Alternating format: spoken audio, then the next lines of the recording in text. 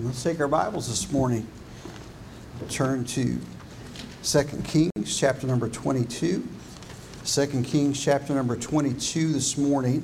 And we're going to look at the better part of this chapter and even into chapter 23 this morning. We're going to read just the first couple of verses to get started this morning, and then look at some of the rest of it as we make our way along and go through. And congratulations to Brother Lynn and Miss Jan. They'll celebrate 52 years of marriage on tomorrow, if he survives today. And so you just never know with Miss Jan if his life's always on the edge. And so, but congratulations to them. And so we're happy for them, and that's a tremendous milestone. But 2 Kings chapter number 22. And verse number 1, Josiah was 8 years old when he began to reign, and he reigned 31 years in Jerusalem, and his mother's name was Jedidah, the daughter of Adadiah of Boscath. And he did that which was right in the sight of the Lord, and he walked in all the way of David his father, and turned not aside to the right hand, nor to the left. I want to speak this morning on this thought, a new beginning. Father, thank you for the time that we have together this morning.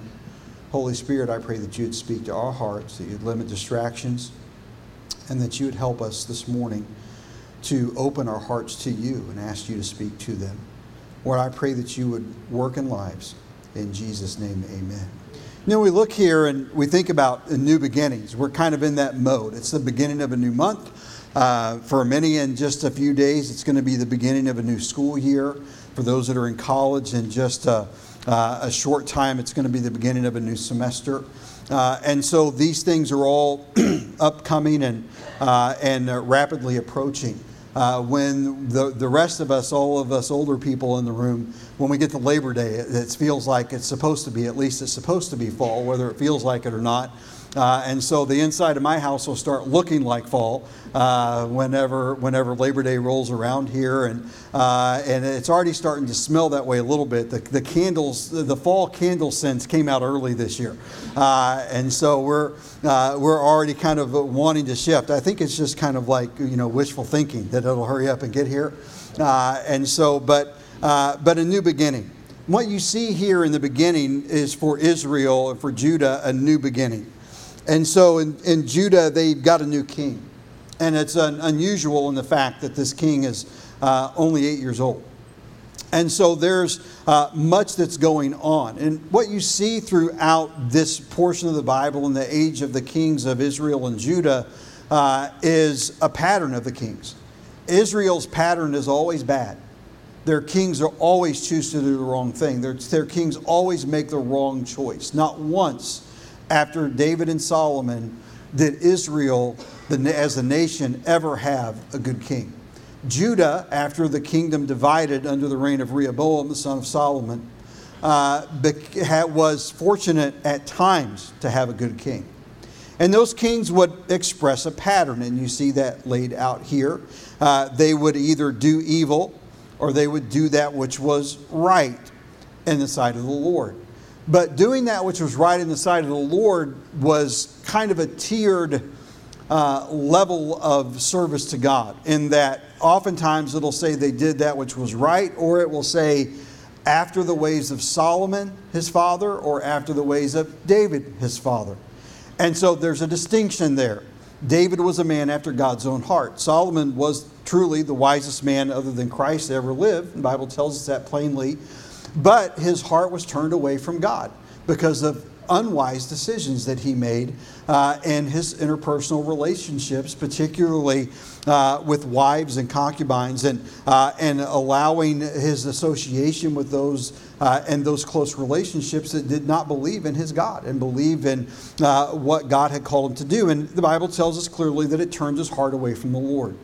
And so what we see here is expressed as David's way or Solomon's way. So we're looking at, when you read along, and Josiah was 8 years old when he began to reign, and he reigned 31 years in Jerusalem in his mother's name. And then in verse 2, and he did that which was right in the sight of the Lord. Okay, that's good.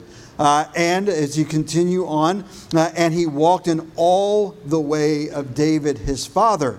That's excellent. And he turned not aside to the left hand, right hand, or to the left. And so we see two different ways here. So with David's way, so what he's expressing is that Josiah is going to follow God and lead the nation of Judah, following God with all of his heart. He's not trying to twist it. He's not trying to pervert it. He's not trying to hang on to certain elements of ungodliness. He's all in. He is committed to serving God. Solomon's way would be to serve, but to serve with an impure heart, a heart that over time turns away from God and is diminished and weakens the nation of Israel. And so you see, as the lead-in to Josiah's reign and his great-grandfather, grandfather, and father, Hezekiah did right. He destroyed the high places. And the high place, you have to understand, they had their center of worship in the temple in Jerusalem. But during Solomon's time, whenever all of the other gods were brought in from around them, and this was an ongoing thing through all of Israel's history, they built high places out around the countryside. High places simply means a place of worship. And they would go and they would make these places of worship, and they would go out there and they would worship these other gods. And so Hezekiah did right, and he destroyed the high places. In other words, he said, I'm going to go out and I'm going to destroy all of the idols, all of the false gods, all of their places of worship. We are one nation. We have one God. And I'm going to lead the people to love, to live for, and to serve that one and true God. And so that was Hezekiah's reign. That's the way that Hezekiah operated, pursued God. Then there's Manasseh, who was only 12 whenever he began to reign. And so as a young man, he comes up and he does that which is evil. Not only does he lead the people away from God, but he does that which is evil, and he goes out and he rebuilds all the high places. So you have this constant back and forth that every king here now, that maybe for 20 years or 40 years or however long the swing is between reigns, and it varies widely. Some reigned a very short time, some for a much longer time. He's rebuilding the high places. Then there's Ammon that followed him, and he too does evil. And then you come to Josiah here in chapter 22.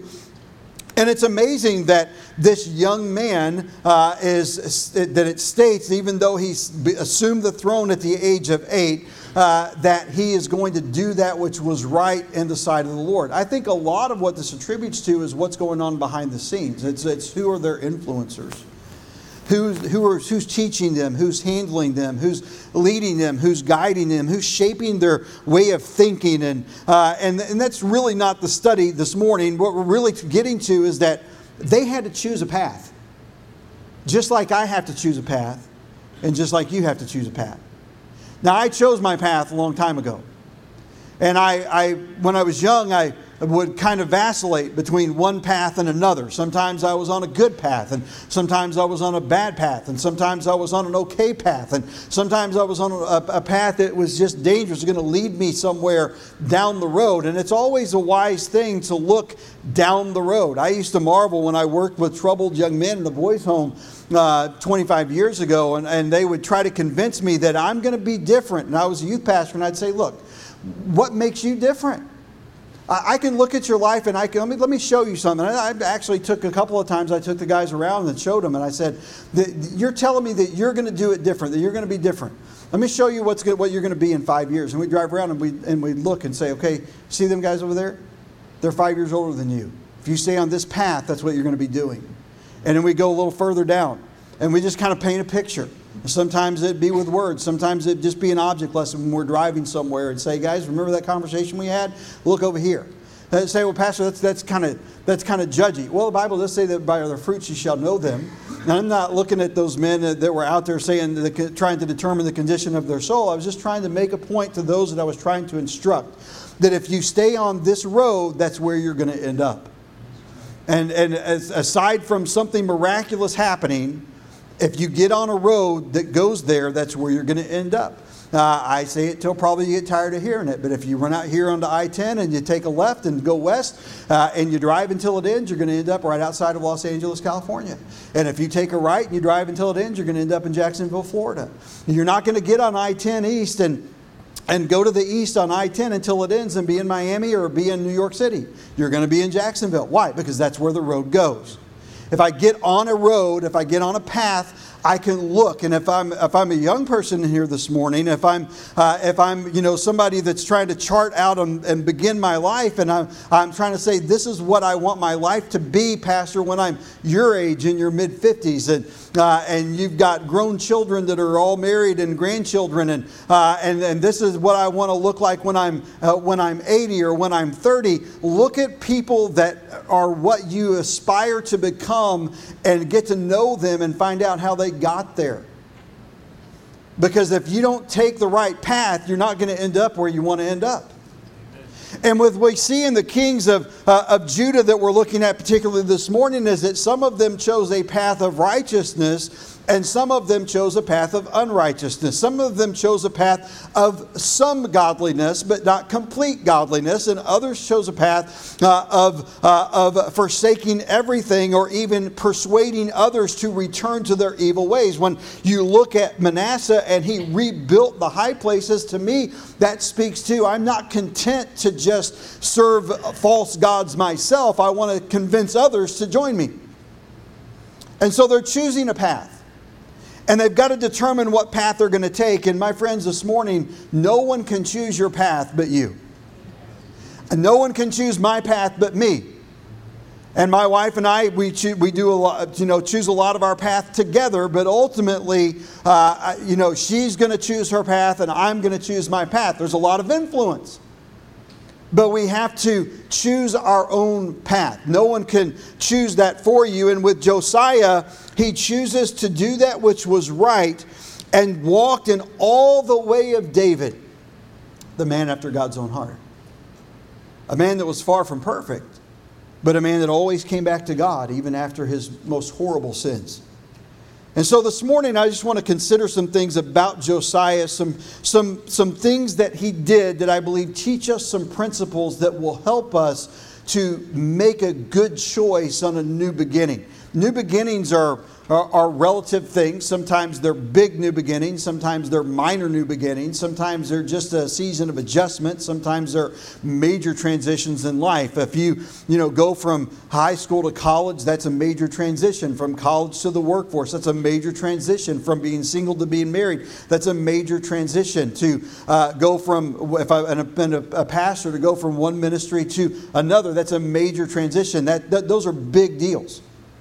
But there are a lot of things that we choose on a daily basis that really aren't that big of a deal. And, to me, Labor Day is approaching. I'm kind of already counting the days for multiple reasons. And I'm looking and I'm thinking, this is a great time of just natural. I have a natural desire in my body clock and mentally and spiritually that wants to evaluate where I am and look at what do I want to see done or accomplish. What goals do I have between now and the end of the year? So there are long-term things and there are short-term things. And those short-term things should be always guiding my long-term overall objective. And so in other words, if I look at my life and say, okay, I'm 55, where do I want to be and what do I want to achieve by the time I'm 75? Then the short-term goals that I set for myself now should be with the 75-year goal in mind. Y'all follow what I'm trying to say this morning? So if you're here and you're 20, or you're a teenager, or you're in your early 20s, you need to be looking at your life at retirement age and say, where do I want to be? What do I want to be doing? What do I want to accomplish? And the decisions that you make now should be helping you achieve where you want to be then. If you wait till you're my age, you'll never get there. And so choose the path that you take wisely. Now, everyone's path is going to be somewhat different, but yet as a child of God, all of our paths should be somewhat the same. And so God's not going to call all of us to do the same thing. It's not God's will for all of us to do exactly the same thing. It's not even God's will for us to do everything always exactly in the same way. But there are some things that they are. And when we look at the Bible, it gives us some clarity. And I just want to examine some things in Josiah's life this morning that help me. As I kind of look at things and say, okay, this is a time of a fresh start. It's the beginning of a new year. It's the beginning of a new season of the year. It's a beginning of a new chapter in my life. I want you to look in chapter 22 and verse 3. It says, "And it came to pass in the 18th year of King Josiah, So we look here, and he's now in his mid-20s. And so he's been on the throne since he was 8 years old. He's had teachers, and he's had counselors, and he's had probably a proxy authority and holding his authority in trust on some level until he became a certain age. In the 18th year of King Josiah, that the king sent Shaphan, the son of Azaliah, the son of Meshullam, the scribe, to the house of the Lord, saying, Go up to Hilkiah the high priest, that he may sum the silver which is brought into the house of the Lord, and which the keepers of the door have gathered of the people, and let them deliver it to the hand of the doers of the work, that have the oversight over the house of the Lord, and let them give it to the doers of the work, which is in the house of the Lord, to repair the breaches of the house. Unto carpenters and builders and to masons to buy timber and hewn stone to repair the house. Howbeit there was no reckoning made with them of the money that was delivered into their hand, because they dealt faithfully. And so what you see here is this young man now that has been in a leading position since he was just a child, who's now in his mid-20s, who looks out and makes a decision: send this man to the priest, and let's take the money that's been given to the Lord's work, and let's fix this building. Let's repair this temple. Let's restore it to an honorable place to worship our God. That's an amazing thing to me. Look at his father and his grandfather. Ammon did evil. Manasseh did evil. His heritage before him, you have to go back to his great-grandfather to find godly influence. And yet, as a young man, he stands up and says, I'm going to do what's right. And he takes some steps. He makes some action. And he says, listen, we are going to repair the temple. We're going to look at the house of God, and we're going to fix it. What's broken will be repaired. What needs to be rebuilt will be rebuilt. What needs to be restored will be restored. And so he repairs the temple. So how did he do that? Well, what you see here is he's going to those that have the oversight. He is funding the operation from the money that has been given to the work of God.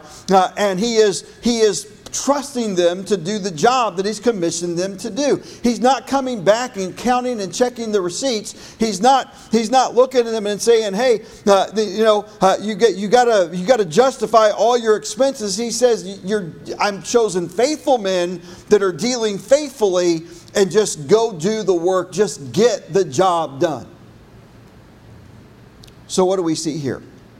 Well, in this, he has to do a couple of things. First, he has to evaluate its condition. He had to go and look at the temple, and you have to think at this point I think it said the 18th year, and so in this year he's been going by this place essentially all of his life, and he's noticed that it's not what it should be. He's noticed that it's lacking. He's noticed that there's some problems with the way that its appearance and the way that it looks, and it affects what's going on inside. And what's going on around, and the condition that's maintained, is having a negative effect on the worship of his people to God. So he's evaluating its condition. And as he evaluates the condition, he begins to see that there are some problems. So what does he do next? He commissions them to fix the breaches. If there's a hole in the wall, repair it. If there's an air conditioner that needs to be fixed, and I bet there were days that they probably wish they had air conditioning, then fix it. If there's a problem that needs to be addressed, address it. He repaired the temple. Now, the obvious point this morning, and that we most all understand, is that we are the temple of the Spirit of God. That my body is the temple of the Holy Spirit of God. That in the moment that I put my faith and trust in the Lord Jesus Christ, and I accepted the gift of salvation by His grace, that I was born into God's family, that the Spirit that was born dead within me is regenerated or made alive again within me, so that now I can commune and fellowship with my God. I had to make some evaluations as to the condition of this temple. And the moment that I became the temple of God, the Holy Spirit took up residence inside my heart. And everywhere that I go and everything that I do, He is present and He is aware.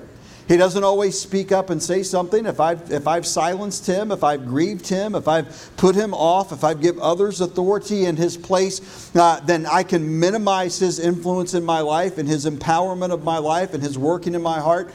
But He's there. He's with me.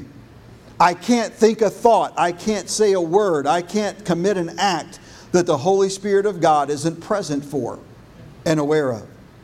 He is everywhere. He knows everything. He knows my own heart. My own heart will deceive me, but it can't deceive Him.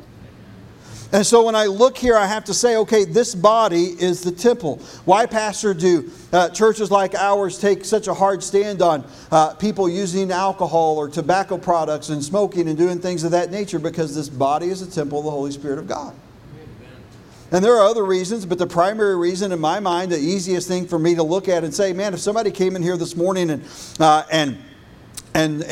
built a big mound of fire or pile of wood out here in the middle of the aisle and set it on fire, and even if they were going to contain it and put it out quickly, we wouldn't stand for that, because it's going to just cloud up and soot over all the walls at best. It's going to damage the temple. If I do things that are going to damage the temple, and we all have our struggles. For some person, it might be a cigarette. For me, it's Dutch chocolate Bluebell ice cream. I said, Pastor, what's the problem with that? If it's in moderation and you keep yourself fit, there's not a problem with it. But you can see I'm on that struggle bus at times with that. And so, we look at things. We have an obligation as children of God to maintain and to honor His temple. This is where I worship the Lord. So, Pastor, but we're here worshiping this morning. Yes, this is the temple of God. It's not inappropriate or unbiblically correct to say that this is the house of God. But we, the people, are the church of God.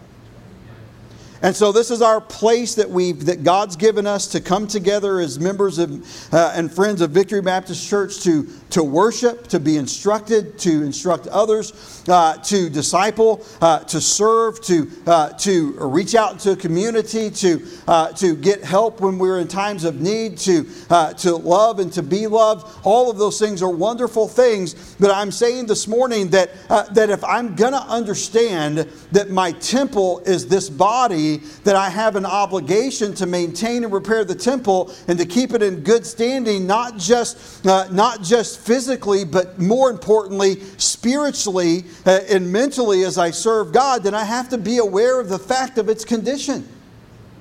And if I never make an evaluation, and if I am embittered or angered by an evaluation coming from the pulpit through the Word of God whenever issues are addressed that maybe hit me the wrong way or rub me the wrong way, and I'm so hypersensitive that I can't even evaluate my own heart or let God evaluate it, then my temple is going to deteriorate and decay and to end up in ruins. I've never been to the area of, I've never been to the Holy Land. I've never been to the Mediterranean area where the Apostle Paul served. But if I ever went, I would love to spend time in the old ruins. To go to the Colosseum and the Parthenon and all of those old places that, even though they're broken down and decayed, I would thoroughly enjoy. I love history. I love those things. I'm the type of person that if I knew I was going there, I would even be brushing up on my history before I went. Because I want to know what I'm seeing before I get there, so I can appreciate it while I'm there. And so I'm looking, I would love all of that. But I'm going to tell you something. As much as I would love that, you know what would be even better? To have seen it in its pristine condition when it was in all of its beauty and glory. This temple should be in good working order. This temple should be in a condition in which the Holy Spirit of God can rule and reign and can lead and can guide and can utilize and can worship and be honoring to God. But if I never evaluate or allow its condition to be evaluated, then I'm never going to even understand where there's a problem. I tell you this morning, we can look around and this is what we typically do. We sit around and we evaluate everybody else. And everybody in here has got plenty of things that it's easy for others to evaluate. But the things that they see are the things that we deny.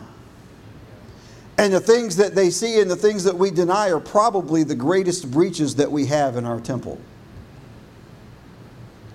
You ought to have, and it's a good thing to have someone that you're close enough to and that you're honest enough with, that you've given them the liberty to come and to tell you something that's hard or that's uneasy about yourself, because you're blind to it.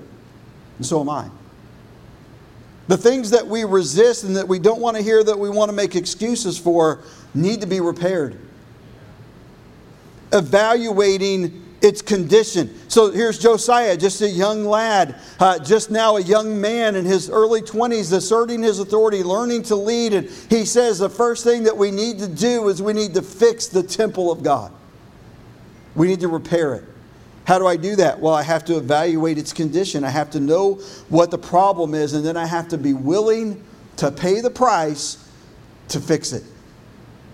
Are we willing to pay the price? Are we willing to go through, and it looks different for different things. If you're someone that's struggling with an addictive habit, that means paying the price of withdrawals. If you're someone like me that's overweight, that means paying the price of not eating as much and exercising. If you're somebody that has other things maybe that are, spiritual in nature, it means paying whatever price is necessary for my heart to be reconciled to God, so that God can work freely in my heart. Generally, that means repenting of my sin and enduring His chastening hand, and then keeping the right spirit, coming back to God and seeking His blessing. He repaired the temple. I wonder this morning how long it's been since we've taken an honest look at our personal temple and given it a good evaluation.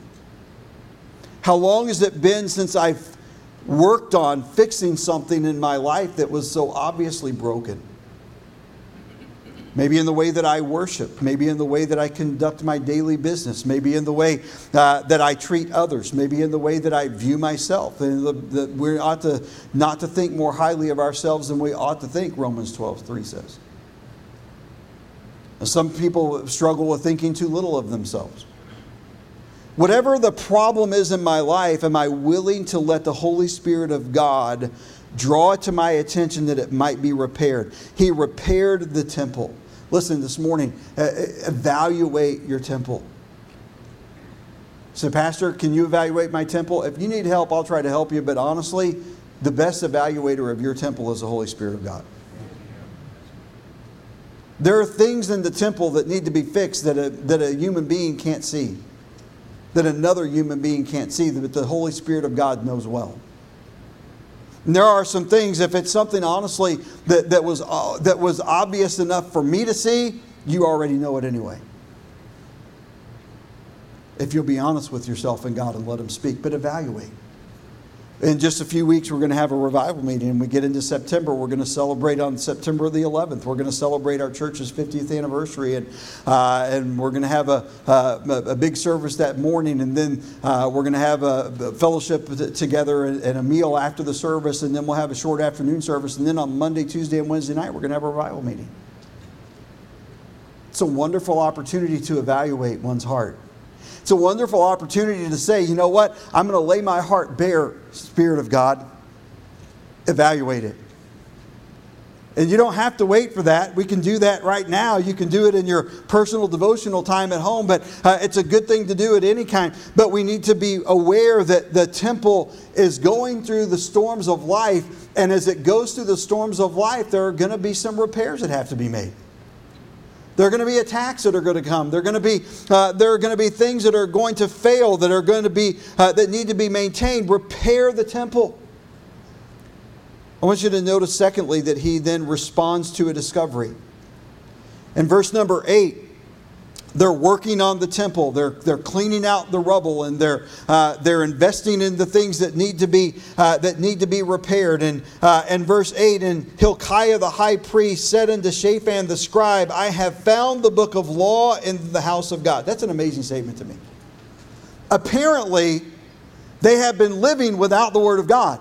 And you have to understand, you couldn't just trot down to Family Dollar or Dollar General and buy a Bible. Theirs were hand copied and passed down.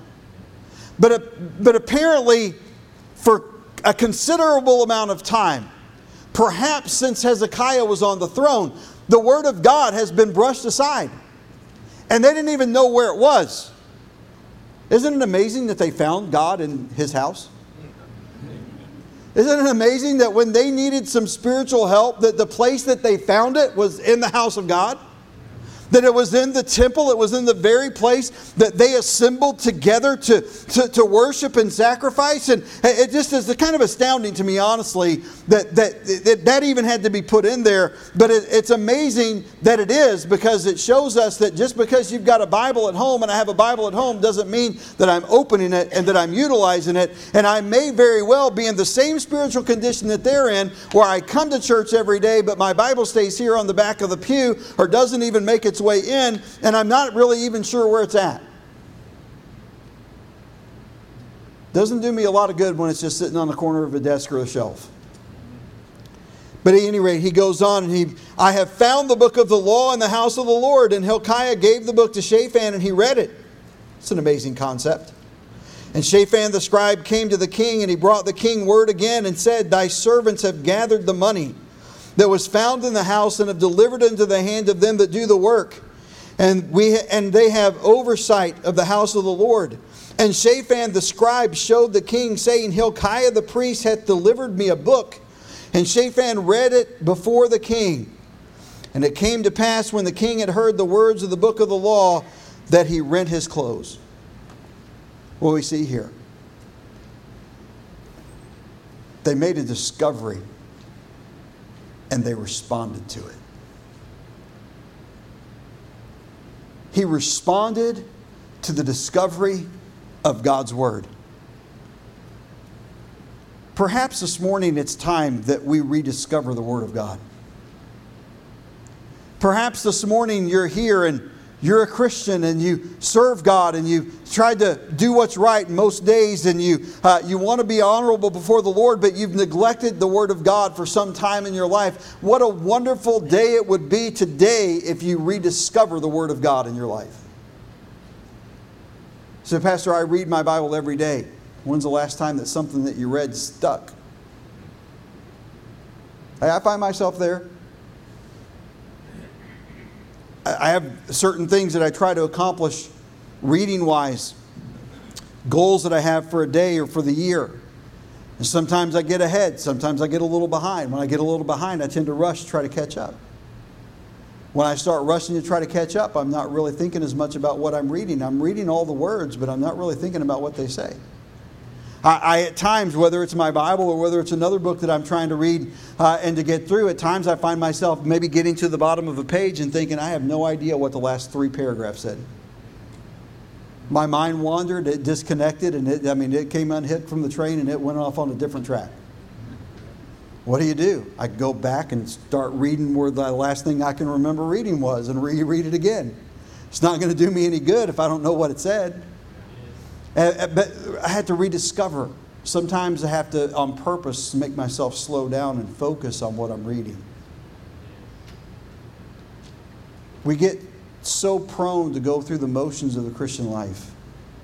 We're so habitual in everything that we do. When you pray, does it sound like a memorized, recited prayer? Or does it sound like a conversation with someone that you love? You understand what I'm trying to say this morning? He rediscovered the Word of God. And when he rediscovered the Word of God, he picked it up and he said, hey, I found the Word of God. And he gave it to someone else and he said, go and take this to the king. And when the king read it, it smote his heart. And he looked at something that had such value. And so what is the point, Pastor? Rediscover the Word of God. Get it off the shelf. Pick it up off the corner of the desk. Open it. But more importantly, open your heart to the words that you read and ask the Spirit of God to make it alive to you and to reveal your Savior through the pages of the words in which you read. But respond to the discovery. If you come to a church service and no matter who's preaching or where it's at and you hear the Word of God preached, when's the last time that you responded to a discovery?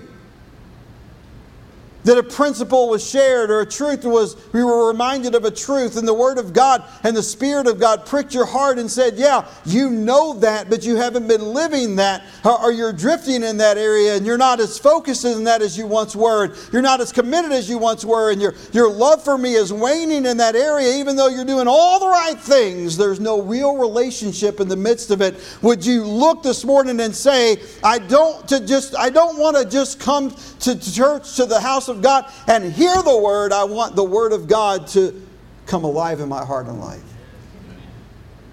He responded to the discovery. When's the last time I evaluated my temple?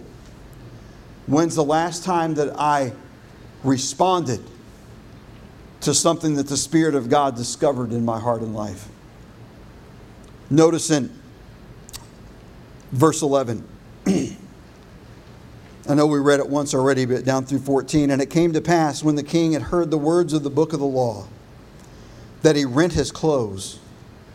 And the king commanded Hilkiah the priest, and Ahikam, the son of Shaphan the Achbor, the son of Machaliah, and Shaphan the scribe, and Asahiah the servant of the king, saying, Go ye, inquire of the Lord for me, and for the people, and for all Judah, concerning the words of this book that is found. For great is the wrath of the Lord that is kindled against us, because our fathers have not hearkened unto the words of this book, and to do according to all that is written concerning us. So Hilkiah the priest, and Ahikam, and Achbor, and Shaphan, and Asahiah went unto Huldah the prophetess, the wife of Shallum, the son of Tikvah, the son of Harris, keeper of the wardrobe. Now she dwelt in Jerusalem at the college, and they communed with her. Notice this morning that he repented when he was convicted.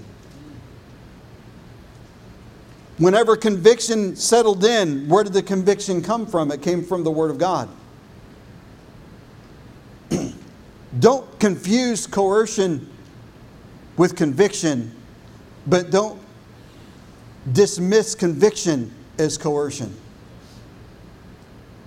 There are a lot of times in churches where the pastor gets up and just lays out a big guilt trip on everybody and coerces them into making a decision or to manipulate people to responding a certain way. That's not Holy Spirit conviction.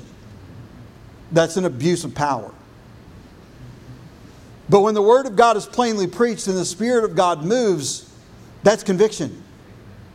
And when you hear or feel in your heart something tugging at you, or a still small voice seemingly speaking to you that's saying, that's right, and you need this, and you need to do this, and you need to do that, you better listen, because that's the Spirit of God. Don't dismiss that and say, oh, Pastor's just guilt tripping me this morning.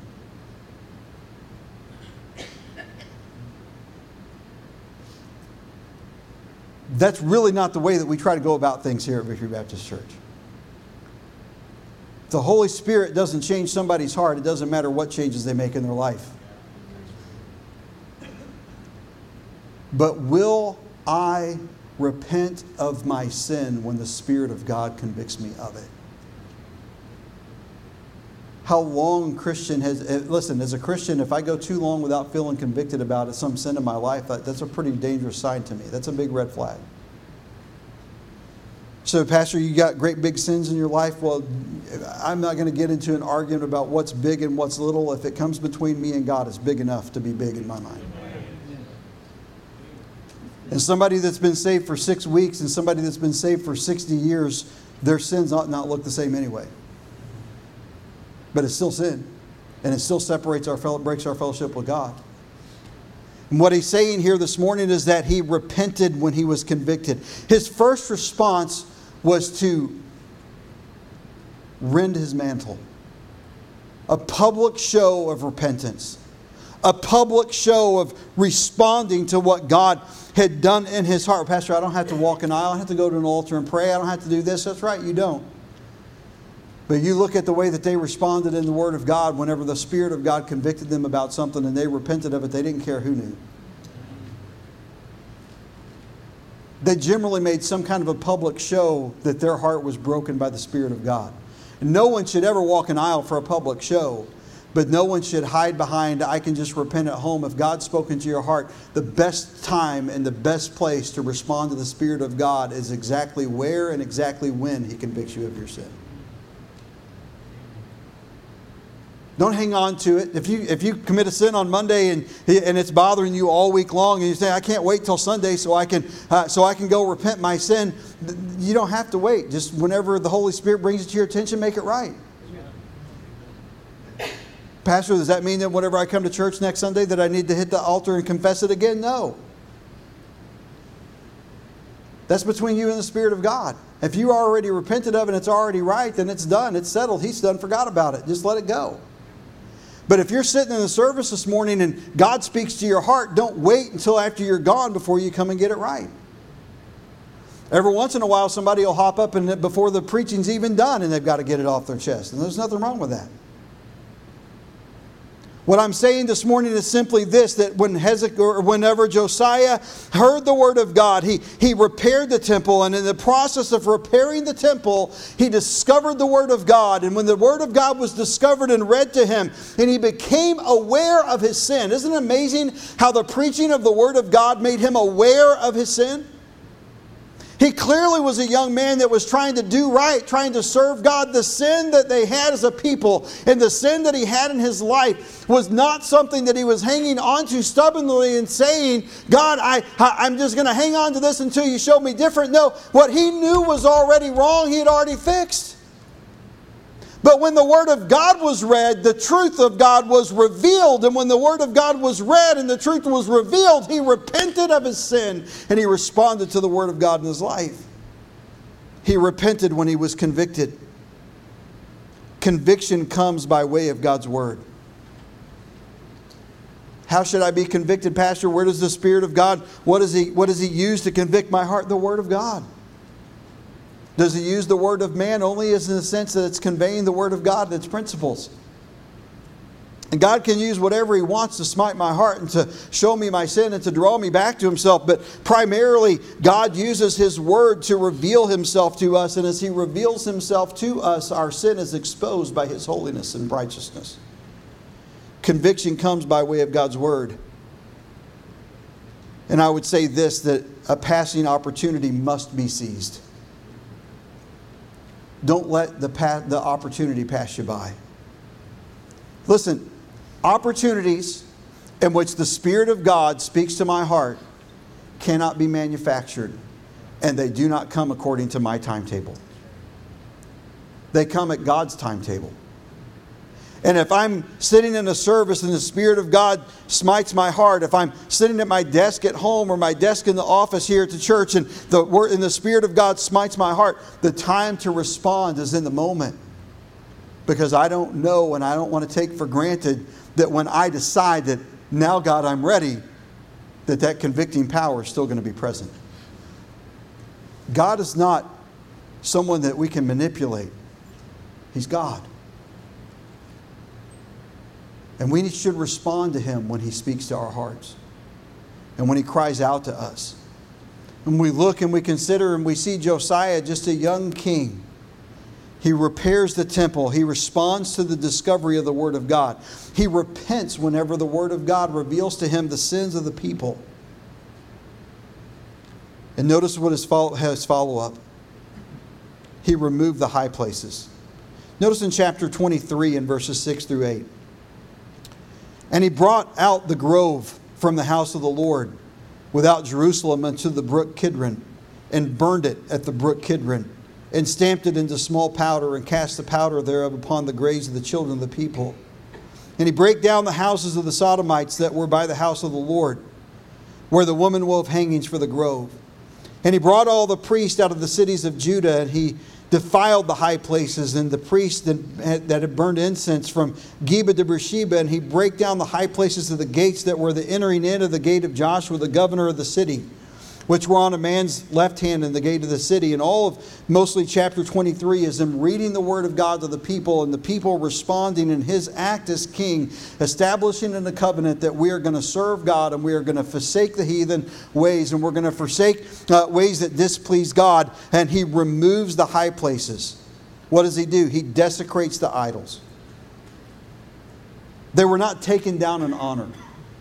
They were burned. They were hauled out and they were destroyed. They were crushed into powder.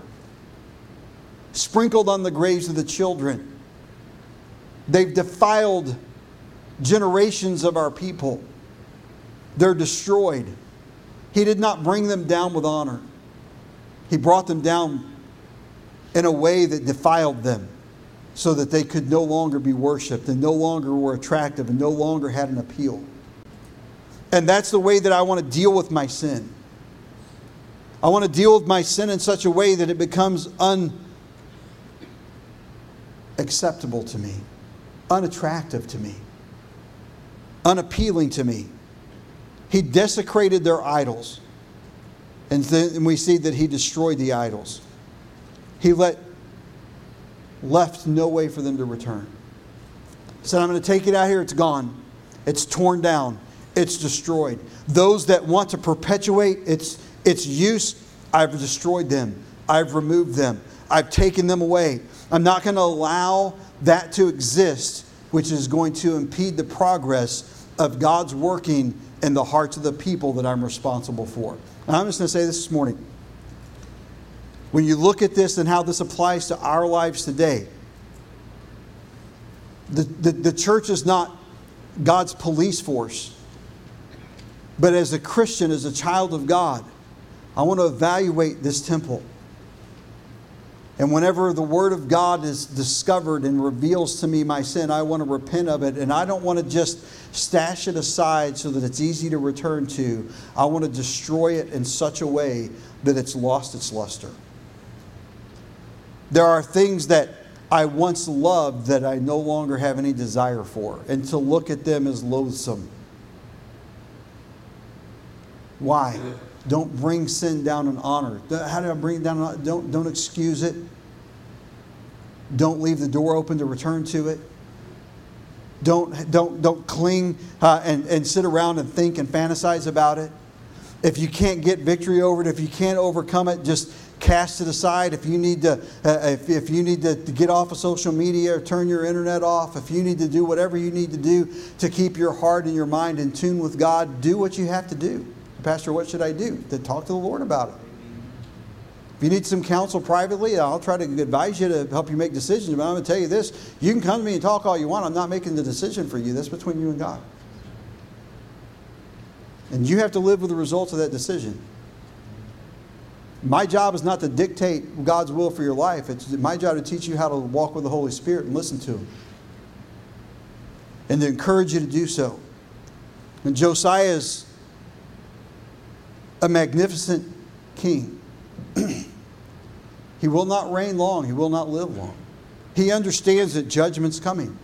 He understands that the sins of all these generations are coming to a head and God is going to judge the nation. But in His day, there's a reviving and there's a reprieve and there's a restoration of worship of the true living God. Why? Because when Josiah came and decided that it's time for a new beginning, he took steps. He evaluated what needed to be done. He put in place a way for it to happen. When things were revealed, he responded to the discoveries.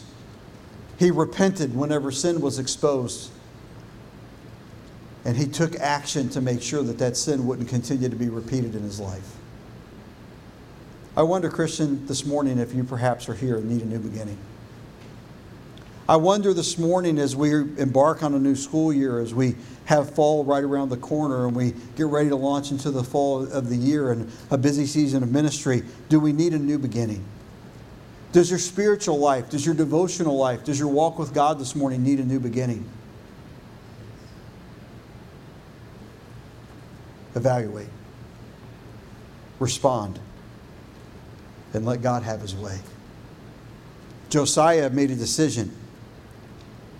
I'm going to follow God. I'm going to choose my path. I'm not going to walk in the path of my father and my grandfather. I'm going to walk in the path of my father David. I don't want to do this halfway.